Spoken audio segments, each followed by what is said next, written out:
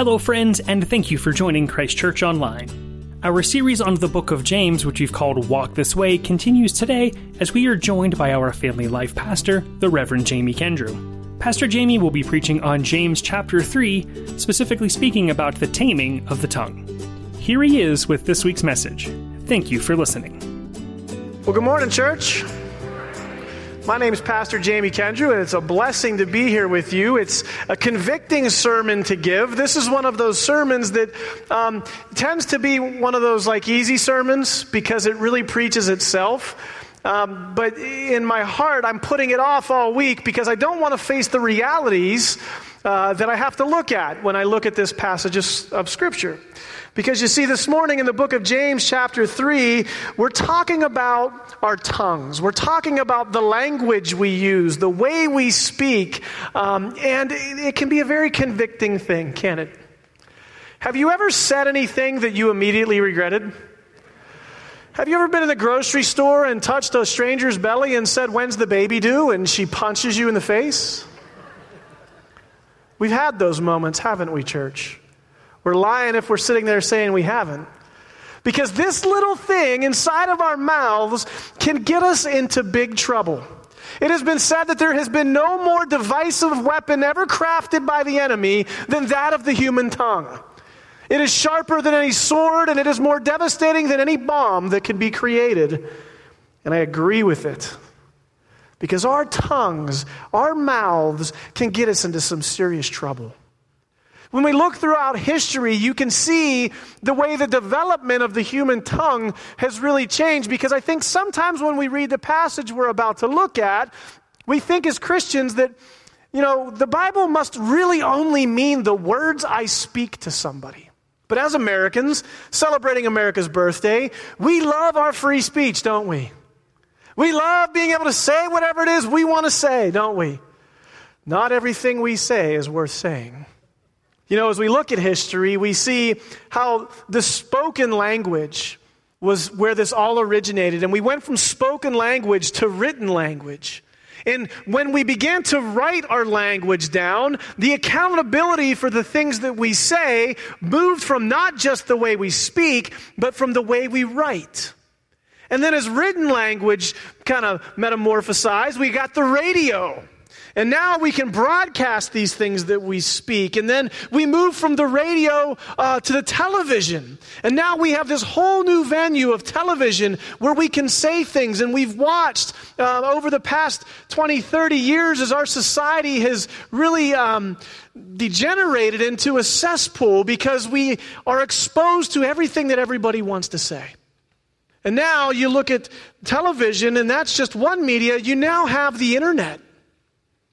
And with the internet, I have access to more knowledge and wisdom and folly than the whole of history combined. And what's very scary to me as a pastor is now with the internet, we have this thing called social media, Facebook. And it breaks my heart as a pastor because I watch as so many of us as Christians say things on Facebook or these other social medias that we don't feel like we're necessarily accountable for. This past week, I had a horrifying experience. I had to call my mother out on something. She's a Facebook junkie, and she loves to post things. And she had this post on her wall that said, if you really love Jesus, you won't be ashamed to put him on your Facebook wall.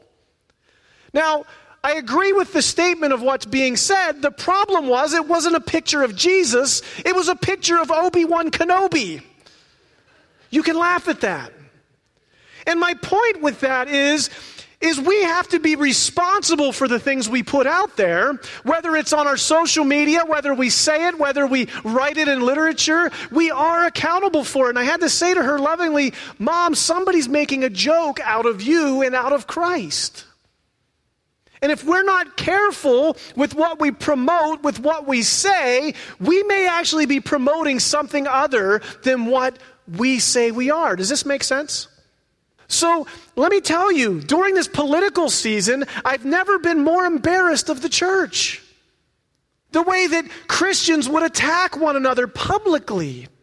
In this social media generation, I've been embarrassed because I've watched As couples have taken their fights from inside the home and they publicly blasted their spouse online, and they begin to build lines in the sand and armies of who's right and who's wrong.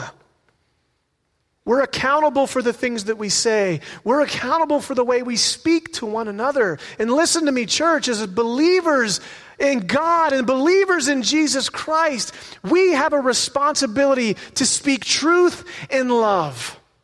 We have a responsibility to, when we're admonishing or coming down on somebody, to do so lovingly, with respect. And so the question I have for us this morning is, do we really have an issue with the tongue, or is our true issue really that of the heart?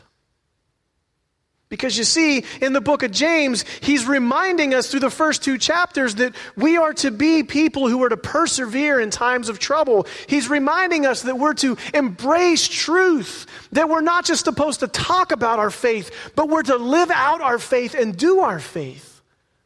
And a couple of times before we come to this passage, James even says to us, be slow to speak and quick to listen. Because you see, the people of this time whom he's writing to, kind of like the people of today, have a problem with speaking a little sooner than they probably should. Have you ever had that happen to you? Where you've put your foot in your mouth or said something and then immediately you wish you could take it back? But the truth is, church, and we know this, that once we launch those words from our mouths, they're out there. They can come back to haunt us. They can come back to do damage. And so as Christians, as brothers and sisters in Christ, we need to be very aware of the way we speak and what we are speaking.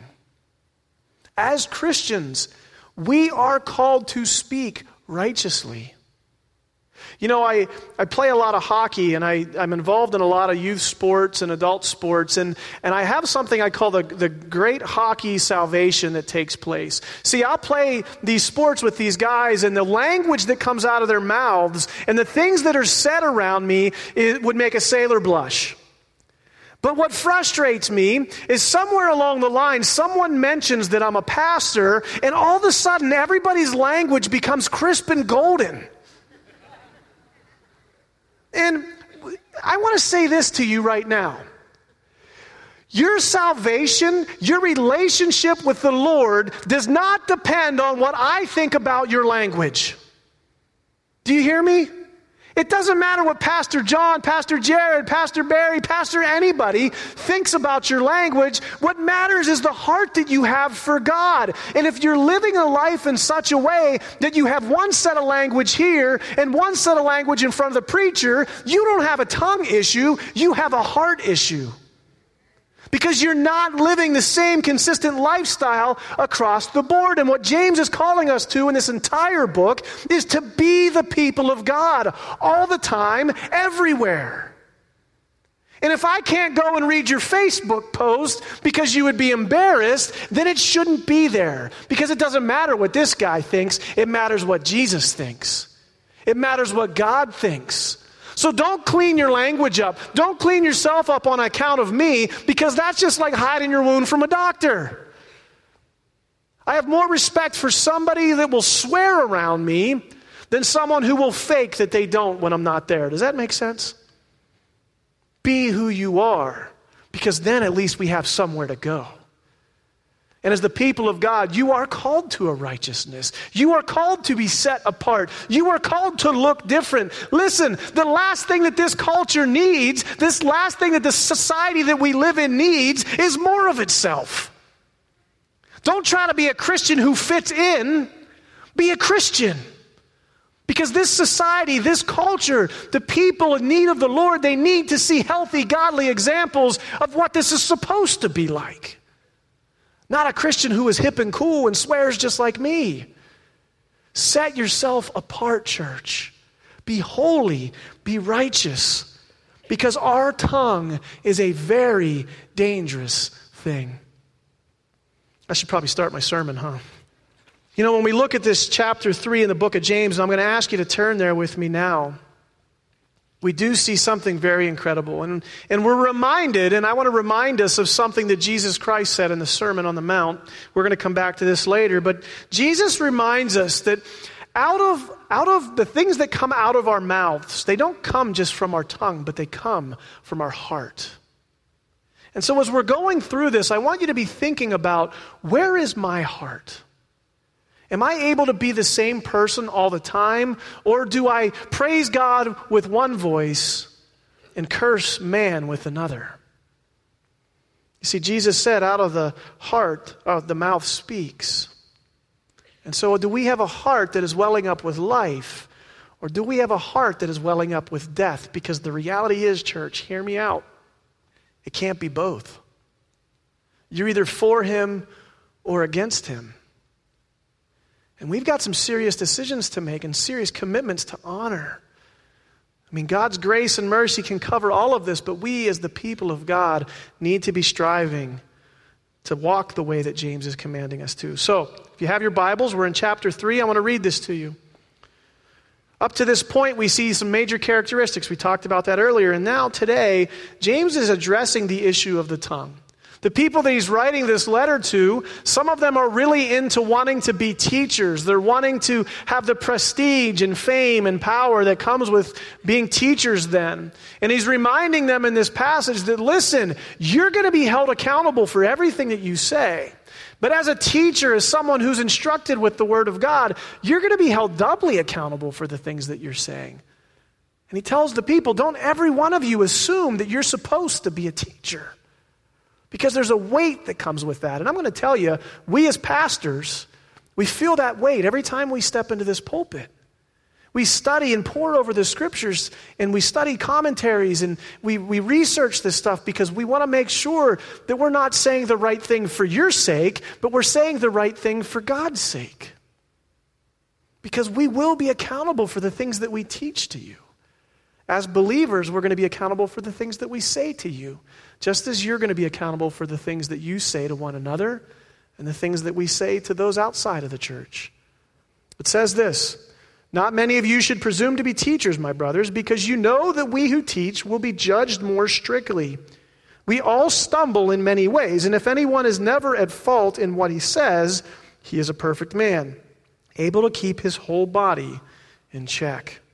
He moves on to say this, when we put bits into the mouths of horses to make them obey us, we can turn the whole animal. Or take a ship, for example. And although they are so large and so driven by strong winds, they are steered by a very small rudder wherever the pilot wants them to go. So as we look through this passage, we really see these 6 illustrations that we're about to go through broken down into 3 areas of power of the tongue. The first area of power I want to talk about is what we just read there, and that's the power to direct. As the people of God, 1 Peter 4:11 tells us that when we speak, we are speaking as ones as if we are speaking the very words of God. Think of that. God has put trust and faith into you to carry this gospel message that when you speak, you're an ambassador and a representative of God. The things that you say, the things that you talk about are going to direct people in a life-changing way, whether good or bad. And so the question I have for us this morning, church, or are we like a horse with the bit in the mouth in the hands of a master rider? Are we a ship in the hands of a master captain? Because you see, the horse has to work against his wild nature. The ship has to work against opposing forces in the water. See, the water is trying to stop the boat. It's trying to stop the ship. But as the rudder steers that ship in the hands of a noble captain, it can go in the direction that it's called to. Both of these examples have to operate against opposing forces. And listen to me, church. When it comes to taming our tongue, when it comes to speaking words of life, we have to fight our broken, sinful nature. Because I'm going to tell you right now, there's a lot of things on Facebook I would really like to say. There's a lot of comments I would really like to make to a lot of people. But God needs to be in control of what is said from here, because I have to remember that my words, your words, our words, they direct people in a life-changing way. And so when you're at work, when you're at home, grandmother, parents, brother, sister, aunt, uncle, do you realize your words, one word can change the way a student, a child thinks about the rest of their future? I was on a fishing trip a couple of weeks ago with a bunch of men from this church. And one of the things we did on this trip, it was a blessing, is we did what we called the Proud Dad Award. And we stood all the young men who were up on the trip, and each dad had a medal. And in that moment, the father would stand up and he would put the medal on his kid, and he would say affirming things about his son. You are a man of God, and I love the man that he is turning you into. And I'm going to tell you right now, it was a beautiful moment where a cabin full of men were weeping. Because words of affirmation, words coming from God can be a blessing. They can build us up and they can direct us. And I'd like to think that the young men that had their fathers testify to how they saw God growing in them, that changed those young men. It influenced them for good. It built them up in life. It helped take the rudder and steer those boats into a healthy direction. And so the question I have for you, are you directing people in a healthy way with the words that you speak? The second thing that we come to in this chapter in James is James reminds us that not only do we have the power to direct, but our tongues have the power to destroy. Because where I saw fathers lifting their sons up, when I was in youth ministry, all too often I would see fathers tearing their sons down. And some of you, when I say that, you're thinking of a particular instance in your past and in your childhood where one thing was said to you and it forever changed you. I want to tell you right now, the grace and the mercy of Jesus can cover that. You need to heal from that and you need to move on. But as believers in Christ, we cannot use our words to destroy. In verses 5 through 8, it says these words. It says, likewise, the tongue is a small part of the body, but it makes great boasts. And consider what a great forest is set on fire by a small spark. The tongue also is a fire, a world of evil among the parts of the body. It corrupts the whole person and sets the whole course of his life on fire and is itself set on fire by hell. He then says, all kinds of animals, birds, reptiles, and creatures of the sea being tamed and having been tamed by man, but no man can tame the tongue. It is a restless evil full of deadly poison. The fire can consume. The fire will destroy. Look at what happened in Gatlinburg. A couple of kids having a campfire irresponsibly left it for a few minutes, and the entire amusement park, the entire town is gone. The words that you speak carry weight. Are you using them for destruction? Are they filled with poison? Because he's going to tell us in a moment here that the only place that those fires can be ignited from are from the pits of hell. Are you directing people in paths of righteousness in life? Or are we tearing people down with fire? You know, it's interesting because fire, when controlled, can provide life. It can provide heat. It can provide food. It can provide warmth. It can bring healing, actually. But when it's out of control, it is nothing but death and destruction. The same with the wild animals. When a wild animal is controlled, it can become a helpmate in work. But when it's running wild and doing what its human or its earthly nature calls it to, it just runs wild and does destruction and damages. So are we guiding people or are we destroying people? You see, in Proverbs 18:4, there's a great phrase. It says, the mouth of the righteous man is a wellspring of life. And as believers in God, we are called to speak life, not death. And when we as believers speak life, we can bring life. We can bear fruit. And when we look at the closing of this passage, in verses 9 through 12, James tells us this. He says, with the tongue we praise our Lord and Father, and with it we curse men. Listen to me. You cannot speak one language and both curse men and praise God. The word tells us if we hate a brother in our heart, we're sinning against God. And we as believers have to have one vocabulary. We have to have one language that we speak. And is it the language of life? Is it a language that delights the Lord, or is it a salty death language? He goes on to say this, out of the same mouth come praise and cursing, my brothers. This should not be. Can both fresh water and salt water flow from the same spring? My brothers, can a fig tree bear olives or a grapevine bear figs? Neither can a salty spring produce fresh water. Listen to me. When we're living lives of doubled standards, we have a bigger issue going on than our tongue. Because our heart is in a corrupt place. You following me?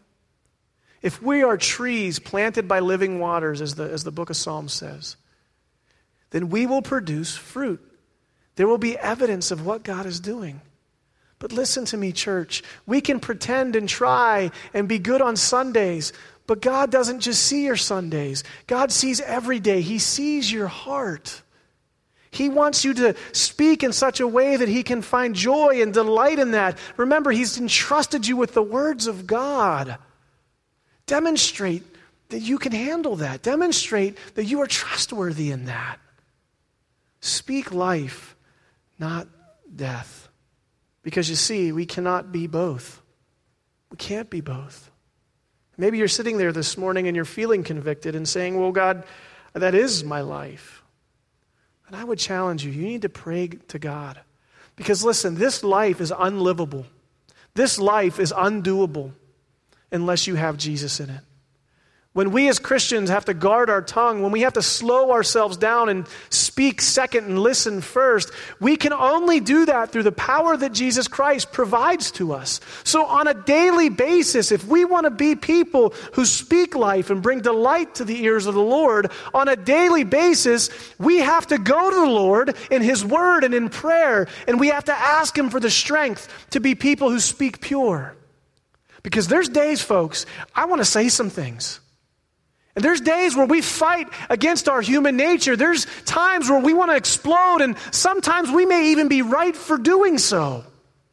And there's times where we're called to speak hard love. But listen, as long as we're doing that with a heart that is surrendered to God, there is righteous indignation. There is time to flip over the tables. There is time to speak boldly and to proclaim. But the observation I have of myself, and thanks to social media, so many of us, is oftentimes our fury and our angry words do not come out in a delightful way.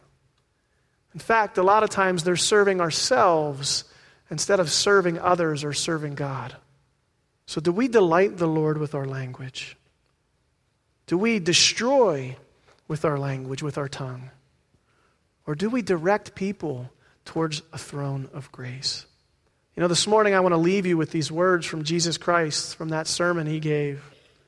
In Luke 6, verse 45, it says this, a good man brings good things out of good that is stored up in his heart. And an evil man brings evil things out of the evil stored up in his heart. For the mouth speaks what the heart is full of. Church, we don't have a problem with our tongue. What we have are problems with our hearts. And I leave you with this question this morning. Is your heart surrendered to the anger and bitterness of this world? Or is your heart surrendered to the delight and the joy that comes through having a relationship with Jesus Christ? You can be set free from the bondage that the tongue brings because Jesus loves you. Maybe this morning He's convicting you. Well, I will encourage you to come up and pray with someone following the service. Come up and talk to one of our pastors over here because they would love to have a conversation with you about what it means to find freedom in Christ. Would you pray with me? God, we love you. We thank you so much for the gift of the tongue, as much of a curse as it is, Lord. Help us to guide it and to direct it. Help us to have control over it. But God, we recognize the only way that we can do that is by trusting fully in you and by going back to you as the source of life. In order for us to produce fruit that comes from that flowing water, God, we've got to be tapped into you. So give us the strength to do so. Forgive us where we need it. In your name we pray. Amen.